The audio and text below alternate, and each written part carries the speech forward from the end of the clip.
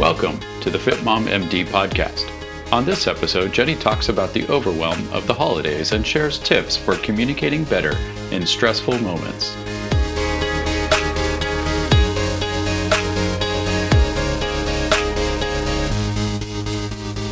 Hey there, it's Jenny Hobbs, Fit Mom MD, and as you can see, we are full swing into the holidays here at our house. I'm sure you are too.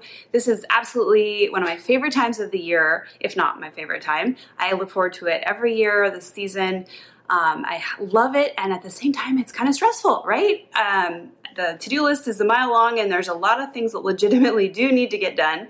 At the same time, if you're like me and you're a high achiever and a perfectionist, you put a lot of expectations on yourself and other people to make that list longer or more difficult or more complicated and always do more. And sometimes that can really add to a lot of anxiety and stress, both, for me personally, and it also spills out maybe into my relationship with my husband or my kids. So over the years, as a recovering perfectionist, I have worked on letting go of some things and finding ways to not be so anxious and to fully enjoy this season that I love so much. So I want to share with you some tips and things that have been working for me. I'm definitely a work in progress, but I wanted to share honestly some things, some strategies that I hope will help you as well. So the way I want to go through this, I think will be the most helpful, is to tell you a quick story. So this is something that happened to Kevin and I a few holiday seasons ago. It was a huge turning point for us in how we've handled these situations going forward. So I was, having the whole holiday to-do list buzzing through my brain, stressing out. I had worked all day. I was in the kitchen trying to get some stuff done, and Kevin is watching TV on the couch nearby. So, of course, as you can probably imagine, I'm like banging the drawers and getting myself more and more upset about how he's not helping and I'm doing everything myself. And, normally I probably would have said something to that effect to him and started a big fight. But for some reason, that particular evening, I honestly realized that I wasn't feeling so much angry as I was feeling anxious and stressed out. And so for some reason, instead of saying, you need to help me and this is how we need to solve this problem and you're not, pulling your weight, instead I took the approach of saying, hey, I am feeling really anxious and really stressed out. I need some help. So I actually just shared with, my best friend and my partner, like, hey, this is where I'm at. Like, can you help me with this? And that was such a turning point in just changing the conversation from sort of a negative or nagging or argumentative approach to this is where I'm coming from.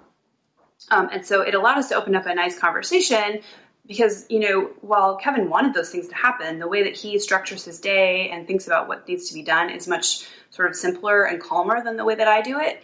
And neither way is right or wrong. It makes us a good balance for each other. But by me saying, look, this is the whole list, like he doesn't always have that whole list just buzzing through his brain. It's just not the way that he operates.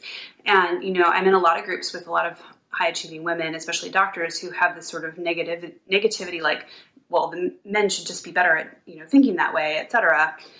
But at the end of the day, we all have different ways that we think. We all have partners who, most of us have partners who want the best and want these things to happen in a good and positive way. And so we all have different strengths. And for me, the strength is that I've got the whole list and I've got it all going and I have all this energy to tackle it. And, Kevin's strength is that he's more calm and simple and he can do things more efficiently. And so we can work really well as a team, but we have to learn to communicate around that and not have this expectation that the other person needs to think the way that we think, right? And of course, this goes for if you do have a positive, caring partner who actually will, when you say I'm anxious and stressed, I need some help, jumps up and says, okay, like let's figure this out, and is actually committed to figuring it out with you. Certainly there are toxic partners out there, but I think most of us have, our partners are good people and we have to learn the best way to communicate, to be collaborating with them, right? So assuming positive intent is a big part of marriage, right? So Kevin had positive intent. He didn't know where I was coming from. So that allowed us to get on the same page. So once we were able to say, okay, like, what can we do about this? He said, well, what's bothering you? I didn't even know. It was all around in my head, like floating around. So we did a brain dump. I have another video that I did all about this. We got it all on paper. And then immediately it was clear that there were a couple things I had on there that weren't urgent. So he said, well, we can write those down for another week. And there were some things I was putting pressure on myself to do in a more complicated, perfectionistic way, or that just plain didn't need to be done. And he kind of was like, you know what, we don't need to do those things. And kind of gave me permission to take them off the list.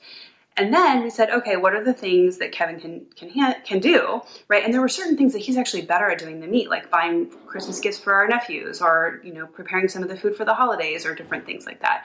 And so he actually said, oh, I can do this, I can do this, I can do this. So my list was much smaller by that point, and I felt so much better because A, I had someone in it with me, B, we had a plan, right? And C, my plan was manageable. It wasn't like overwhelming. So we actually were able to sit down and, relax together that evening after we got a few things done, and we ended the evening feeling like we were a team. And the holiday season went great. He followed through, got all the gifts, everything turned out really well. I didn't feel so stressed out. And to be honest, the stuff we took off my mental list that I thought was important, I don't even remember what it was. So it must not have been that important, right?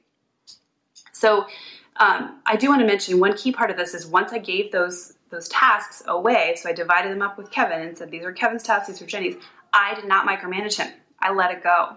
This can be really hard to do. I think so often as high-achieving people, especially women, we think there's one way to do it, it's our way, and so if someone's not doing it as fast as we want, or wrapping it the way we want, or buying the type of clothes we want, or whatever, we start to nag our husbands or make sarcastic comments or tell our friends how they're not doing this good of a job. No, I was like, this is Kevin's job, I'm leaving it to Kevin, I'm not going to micromanage it. And I'm going to let that go because I don't have the mental energy to micromanage and track someone else's job, and frankly, he's a grown adult who holds down a very successful executive job, making multiple six figures. He knows about deadlines. He knows about getting stuff done. I don't think he needs his wife to make sure that he gets the Christmas presents on time. And, if he does, if it doesn't come through, then that's his problem to solve and his, conversation to have at family Christmas when his stuff isn't done. It's not my job to, be in charge of that. And as long as I'm putting myself in charge of that, first of all, I'm not showing respect to him and I'm not showing him that I trust him. And it doesn't set up a good, positive relationship on either end. Nobody wants to feel like someone doesn't think they can do a good job of something. That's not going to encourage them to take on tasks and be an equal partner, right? So I think it's really, really key to let it go and trust your partner, and to not be the micromanaging, perfectionist about every little thing. Because honestly, there's two sides to this, right? Like on the one hand, we like things to be a certain way, but sometimes we have in our head, something that's maybe very specific to our expectations, and not everyone shares that. So I think having a little room for, your partner to do things their way so that you can have the mental health that you need to have and enjoy your time is completely worth it. So anyway, that is what has worked for us. We do it all the time now, not just at holidays, also the rest of the year. So just to really quickly summarize some tips that you can try in your own life when you feel overwhelmed or frustrated with your partner or both. So the first one is take a deep breath, right? Get into a positive frame of mind. Figure out what you're feeling, express that feeling. I'm feeling anxious, I'm feeling overwhelmed, right? To your partner, someone you trust, someone you love. Ask for help. It's okay to ask for help, and it sets up a more positive dynamic. Ask for what you need. Then go through and do your brain dump, delete some things from the list, prioritize some things, and then divide up the tasks with your partner so that you can, both have some things to do, and then let it go. Don't micromanage. Truly let go of the task so that then you can enjoy your time.